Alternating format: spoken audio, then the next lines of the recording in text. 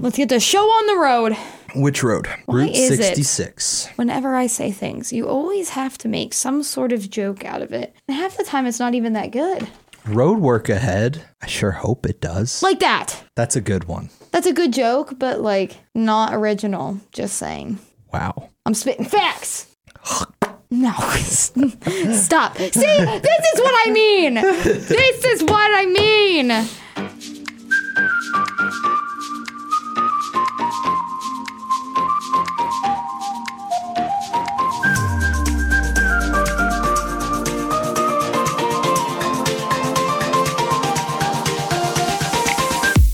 Hola, ¿cómo estás? Welcome back. I don't know any other Spanish than that. Welcome back to Pop Talks. Hopefully you are having a wonderful day. Today is going to be a fun day, I think. I don't know about Jackie. I'm here. It might be fun. It might not be. Who knows? For me, it'll be fun. And I think you'll have a good time too, because you enjoy this kind of topic. And today we are going to discuss the meanings of songs. But more particularly, songs that people don't really realize the meaning of. Correct. Because some songs are really easy to figure out the meaning. Like country songs. I tend to find it very easy to figure out what a country artist is singing about, as opposed to some of these pop artists or rock stars. Yeah, but I feel like country's much more like, I don't want to say specific, but like they don't try to like hide a meaning in their songs. Yeah, they're very upfront. Like, my girl left me and I bought a new truck. Now I'm sitting in my truck all sad. Drinking Jack Daniels. And cracking a beer open. Pretty much. And then I'm gonna ride my tractor off into the sunset. Like, they're not all like that, but you know. Yeah. Got a joke about the stereotypical ones. And some of them are just like very upfront and about very minor topics. Like Holy Water is basically about moonshine and somebody running a moonshine business, and they find out about it. And then they join in. And now a bunch of people are selling moonshine in the South. That's it. And it's being run out of a church, which is why it's called Holy Water. Interesting. Yeah. Very easy song to pick up on the meaning. Yeah. I want to ask you, what drinks do you think are most popular in country music? I think it's beer and whiskey with a side of tequila. Oh, yeah. Well, 100%. I think that is country music. Beer, whiskey, and tequila. Unless you're Kenny Chesney, then it's rum. Because he has his own rum.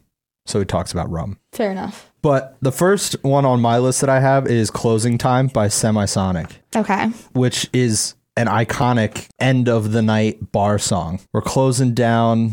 It's over. Closing time. That's kind of what it's like taken on. But actually, the writer, Dan Wilson, has a bunch of like baby fever lines in it. So Wilson penned the lyrics like, quote, "Time for you to go out to the places you will be from." The song's focus was more an emphasis on the miracle of childbirth. In 2010, Wilson admitted to American Songwriter that he had babies on his mind partway through writing the song, stating, "My wife and I were expecting our first kid very soon after I wrote that song, and I had baby on the brain." Pretty interesting that a song about him basically having baby fever turned into end of the night bar song. Yeah. Really weird. It's like, how did we get here? I mean, granted, he did name the song Closing Time. So. Yeah, I think this is just a case of it fits this situation, so we're going to roll with it. And people not really listening in depth to the lyrics. Well, that's what I was going to say. I feel like with a lot of these songs, like if you actually just listen to them, you would get the meaning. Now, not all of them, but like, I feel like a lot of people do that. They don't pay attention to what is being said in the song. Like that was the case for one of the songs I wrote down, because I was talking to somebody about the song. It's Unholy by Sam Smith and Kim Petras. Oof. And the person said they really liked the song, but I asked them, I was like, do you understand what this song is about? And they're like, no, I just like the beat of the song. And I feel like that's what a lot of people do. I mean, that song is like slightly self-explanatory, but the problem with that song too is like, I don't think everybody really knows what a body shop is. No. I feel like they think more of like a garage, you know, like a body shop, like where they would work on an auto body. I'm going to be honest with you. Well, that's what a body shop is called here. Well, that's what I'm saying, but not there. No, not at all. But like that's kind of like a language barrier type of thing as well. Right. Absolutely. So, I mean, I can understand slightly why some people would be confused about what's being said in that song, but it's still straightforward on the fact that, like, somebody's cheating in their relationship. Mm-hmm. For those of you who don't know, Jacqueline, why don't you explain what a body shop is? Don't do that. Why don't you explain it, Alec? No, I'm good. Google it. What is a body shop in the UK? Oh, man. I also have Good Riddance by Green Day, which was a perennial choice for the best prom song. Green Day's acoustic ballad was originally meant to be anything but a romantic affair. Odd. It just took on a completely opposite meaning. Billie Joe Armstrong wrote a number about a girlfriend who was moving away to Ecuador and titled the song Good Riddance out of frustration with the breakup. And it became a song played at proms everywhere. Interesting. Mm-hmm. He then went on to tell VH1, I sort of enjoy the fact that I'm misunderstood most of the time. That's fine. It's kind of funny that like a song that's played at like I guess you could say, quote, romantic time is about a breakup and Billie Joe Armstrong being upset that his girlfriend is leaving him to move to Ecuador. Yeah, but okay, like, let's be honest. There's so many upbeat breakup songs that people jam out to. And again, I'm sure sometimes don't pay attention or don't really care to think about it. Yeah. The next one I have, I think, is sort of a breakup song, too. Not really a breakup, but relationship struggles. And it's The Macarena by Los Del Rio. Everyone knows The Macarena. But there's an entire subgenre of music whose lyrics are ignored because the instrumentals are so fun, such as the Macarena. Not understanding Spanish also gives listeners another reason to swing their hips and do the dance. But the duo sang about a young woman who cheats on her boyfriend with two of his friends while he's enlisting in the army. That's what the song's about. Why would they make that song so fun, though? Like, so fun and upbeat. And that's the plot of the song? Yep. Oh, it's weird. Yep. I will say, though, I feel like it is funny when, like, you know, songs in other languages do become so popular in the United States, but no one ever has any idea what they're about. Bad Bunny is probably the most recent case of that. He exploded and was one of the most popular artists in the world. Well, there's like that. Like, I mean, let's be real. Nobody probably really knows what Despacito's about. No, probably not. Not necessarily everybody, but I'm sure there's a lot of people who just jam out to that song and have no idea. I mean, frankly, I don't really know what it's fully about. All I know is I think Despacito means slowly. I think that's all I can tell you. Yeah. And that might not even be right. I think that's correct. But yeah, I think you're right. You know, speaking of romance type songs, I'm talking about a song that people thought was about a love life, but it was not. Harder to Breathe by Maroon 5. So I found this information on Elite Daily, by the way. So apparently in that song, you know, it kind of sounds like he's being suffocated from a bad love life. But actually, in an interview, Adam Levine said that literally the song is about being pressured to make more music. Apparently his label was like basically telling him that they needed to make more songs. And he was so mad that he made this song. And then it ended up like working out in his favor. And he said that his label was applying a lot of pressure on them, but he was glad that they did it. But I think it's kind of funny that like a song that they made where he was mad about having to make a song ended up doing really well. Yeah. And isn't that whole album pretty much about a relationship and like relationship feels? I'm pretty sure that's what the majority of that album's about to begin with. Well, the album was called Songs About Jane. Yeah, I'm pretty sure the whole thing is about a relationship with Jane. Apparently that song's not. Yeah, other than that song, obviously. Well, who's to say there's not other ones on there that aren't about her? There could be. That sound like they are. Could be. Hit the conspiracy button. I was going to say, I don't have the... I know, you don't have it up. It's okay. Yeah. I have two more that are like relationship dating kind of vibey. The first one is Who Let the Dogs Out by the Baha Men. A lot of people just think this is a fun, upbeat song, but it does have a pretty good call and response song. You know, who let the dogs out? Who Ooh, yeah, all that. Anyway, the songwriter said in an interview with Rockseller magazine that it's a song about a good time being ruined by men catcalling and harassing women. Everyone's having a great time, and then jerks start yelling and treating women like objects, and it ruins everything. This song is pretty much about the Baja Men sticking up for women and calling out annoying guys who are, rude and objectify ladies. That's cool. But then again, the worst part is nobody probably knows that. Like, I never knew that. Yeah. So, the Baja Men, I think, are pretty notorious for having hidden messages like this. And so is Outkast. Like, Hey Ya is such an upbeat song, but it's kind of sad. Like, if you just read the lyrics, it doesn't sound like an upbeat, happy song. Yeah. That's it fair. sounds like a kind of a sad poem that basically is like, as long as I put a happy, upbeat sound behind these lyrics, you're not really going to care what I'm saying. That gives off that vibe. Right. And then the other one I have is You're Beautiful by James Blunt. Okay. This song is constantly chosen to be first dances at weddings, but James Blunt thinks it is effed up. It extremely is clear from the lyrics that it is about a creepy dude high on drugs, reveling in the beauty of a stranger who is with another man. That's what the song's about. Yep. What? Yeah, and then despairing that he will never, ever, ever get together with this woman, Blunt has explained that the stalker dies by suicide in his vision for the song. And then the music video even reinforces that subtext, showing Blunt removing his shoes and clothing before jumping off a cliff. So this song has a super dark meaning, yet there are people dancing to this at their wedding. It's their first dance song, and it's about a drug addict stalking a woman. Yeah, I feel like people really should look into the meaning of songs more so. 100%. Especially honestly, if it's going to be your first dance. Well, yeah, for sure. That's creepy. Speaking of love songs, I figured we could talk about Love Song by Sarah Bareilles. Hopefully it's a little better than a drug addict stalker. Oh, yes, 100%. So, according to Elite Daily, apparently, people think that this song is about her frustration with men, but actually, she was just frustrated with her record label. Apparently, they were trying to force her to write and release a certain type of music, and she said that she basically just wasn't having any luck. But this song ended up working out really well for her. Yeah, I'd say.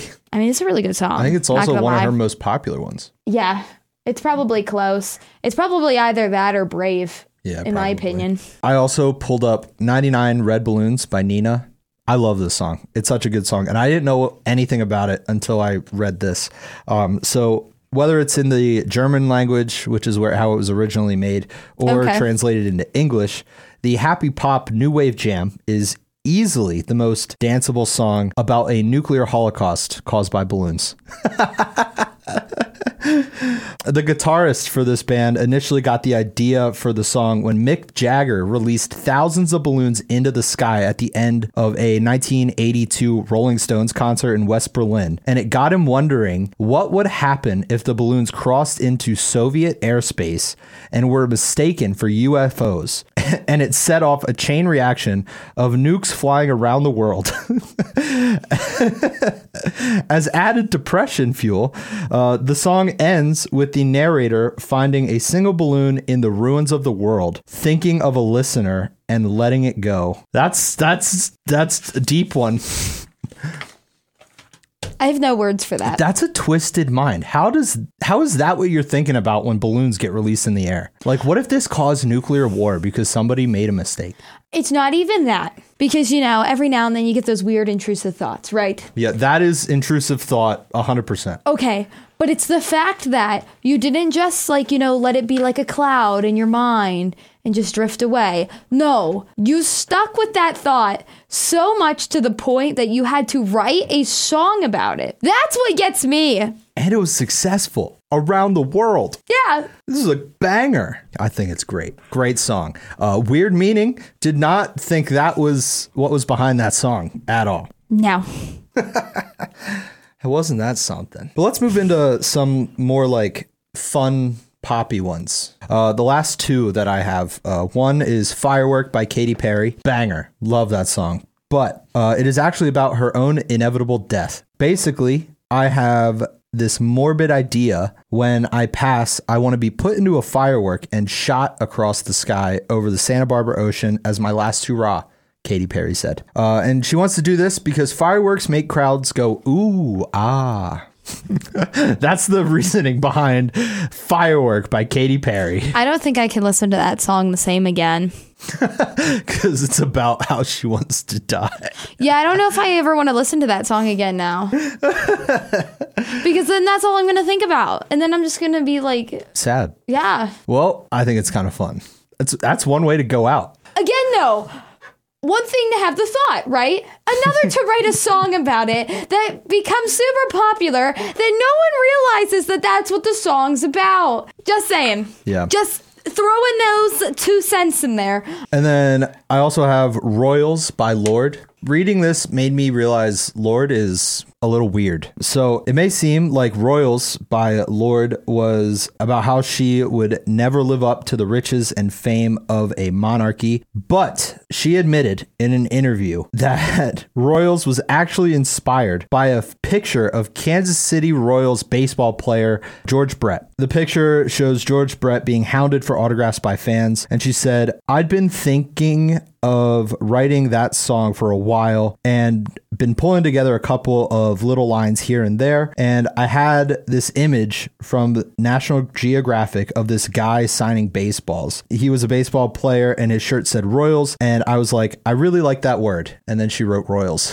Alrighty then. Yeah. She would later go on to say that she's like obsessed with words, and she'll find a word and then decide, I'm going to write a song around that word and find a way to make it happen. I mean, I guess if it works. The song has nothing to do with baseball or like being mobbed to sign stuff. Like that doesn't make sense. No. But the fact that that's the inspiration behind Royals, because she saw a picture of a baseball player for the Kansas City Royals, George Brett, that's why she's like, I'm going to write this now. Whatever works, I guess. I guess. It's kind of odd.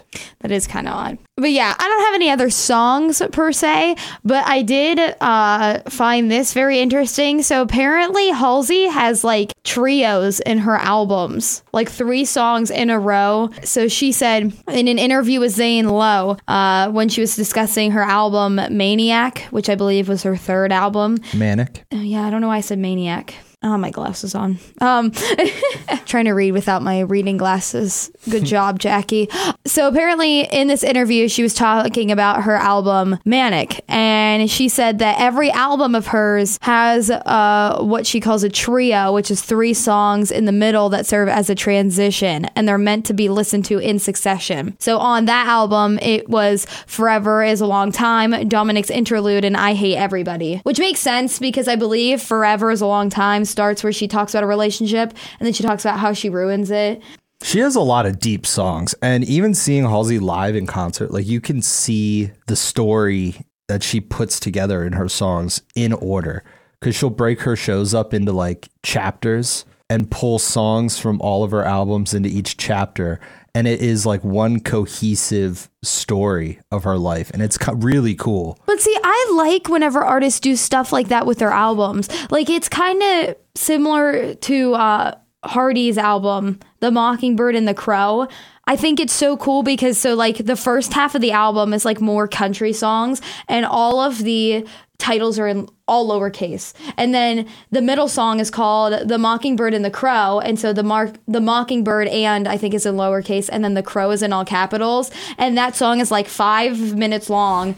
And like the first half is really calm. And then the second half is more of like a rock vibe. And then the last half of his album, all of the titles are in capital letters and they're all his more like rock type songs. Like whenever artists do that kind of stuff with their albums, I always think that's so cool because it's almost like they make it to where you should listen to it in order. But if you do listen to it in order, it sounds really, really cool. I know Bastille on one of their albums, they have 2 songs that if you listen to them back to back, they like literally basically transition from one to the next as if it's like the same song. Yeah. I think that kind of stuff is so cool. Yeah, Childish Gambino did that too with an album called 3/15/20. Which is the date that he did the album. And it starts, the first song on the track is called 0.00. And every song other than Algorithm and Time are just timestamps. And this is essentially a 57-minute and 44-second song. So each track is the timestamp in the 57 plus minutes as to where that track starts. But you can listen to this whole thing from first track to last track, and it sounds like one big long song. It's really cool. That is cool. I love when artists do this. There's another album, FM by Vince Staples, that in between each song, it sounds like a talk break on radio or like a commercial on radio. The whole album sounds like you're listening to the radio. It's really cool. It goes from song to song, and then there's like a little break or a commercial in there, and it's interesting. See, that sounds interesting, but part of me feels like that could possibly be annoying. Because that's like one problem that I have with live albums is when they leave like the talking in between as part of the songs. Like that bothers me to listen to. I know what you mean, but this actually works. It's interesting. That might be a little different, obviously, because he was like purposefully putting that into his album versus like a live performance being recorded. Yeah, where they're just like, thank you, Chicago. I've never understood why they don't cut that out. Like, it's not necessary. No, I mean, I guess it's left in there to kind of give the feeling of like you were at the concert. But it's still kind of annoying, not gonna lie. Yeah, a little bit, especially if you're here in Du Bois and the album just goes, thanks, Atlanta. Right. I love you. Or if they pick like tracks from different performances around the country where the artist will sing one song and go, man, Chicago, you guys are awesome. After the next song, it just says something like, I really love performing here in Philadelphia. I'm like, wait a minute. We were just in Chicago. What's going on? Oh my. It's so funny. But there's a ton of different albums and songs that all have like so many different weird off the wall meanings. And it's so much fun to just kind of dive into eventually. Right. Absolutely. And I think sometimes it's like kind of important to think about that, especially if you're listening to a song like on repeat all the time. I feel like it's kind of important to know what you're actually listening to. Yeah. And I mean, sometimes the meaning can really help fit the vibe, where like I know music is something a lot of people listen to get through certain things in life. So you kind of got to have songs that help you or help you push through whatever you're going through. It can't just be like, oh, I'm going to listen to Firework when I'm real sad, you know? Like I just imagine like sitting in a dark room, like crying, and in the background, Firework. Oh my gosh. Oh, yeah. Man. Or that, like, or even like, okay, there's this one song, Benson Boone's In the Stars. Like when I hear that song, it's usually like a 50-50 chance that I will start crying. So like if I'm having like the best day ever, like as much as I like that song, like that's not the song to put on. Yeah. Because then I'm just going to start being sad and then I'm just going to start crying. Yeah. Or like you just lose your job and the first song you hear in the car is Barbie Girl. That might not fit the vibe. Oh my gosh. Oh my gosh. That's kind of funny. Mom, I just lost my job. I'm a Barbie girl in a Barbie world. I am not. No, I am not. I'm just Ken. That's another banger. Love that song.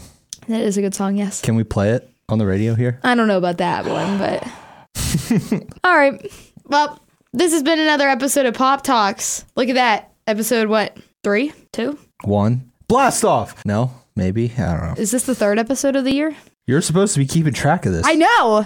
I was just about to say, like, last episode, we joked that I was going to do this every episode, and we're only a couple episodes in, and I don't know. It's the 3rd one. It's funny that you had to look up how many episodes we've done this year. I should have trusted my judgment, and I didn't. It's January. You should know. Well, it doesn't even feel like January's almost over, though. Like, it feels like the middle of January. But Dry it's already January the 25th. is almost over. I'm just like, the month's going by too quickly. I don't mind it. Why? Because my birthday's in March. And the faster these months go by, the faster I get to my birthday. And I'm like ready to party. No, this is a big birthday. I turned 26. I have to get off of all my parents' stuff and get my own. I'm surprised that you're super excited for your birthday then.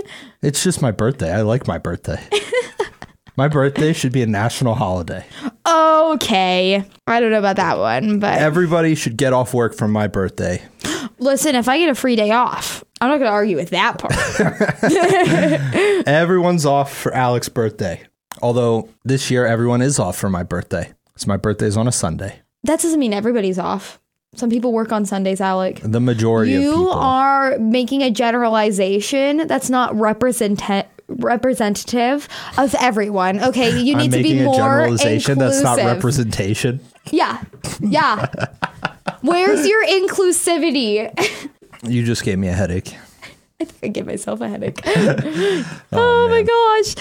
Anyway. Thank you so much for listening. I appreciate every single one of you. You are all beautiful humans. Enjoy every episode of Pop Talks. If you missed one, go back and give it a good old listen through. You're not going to be disappointed in the nonsense that Jackie and I talk about all the time. But anyway, I appreciate you and I love you. Bye.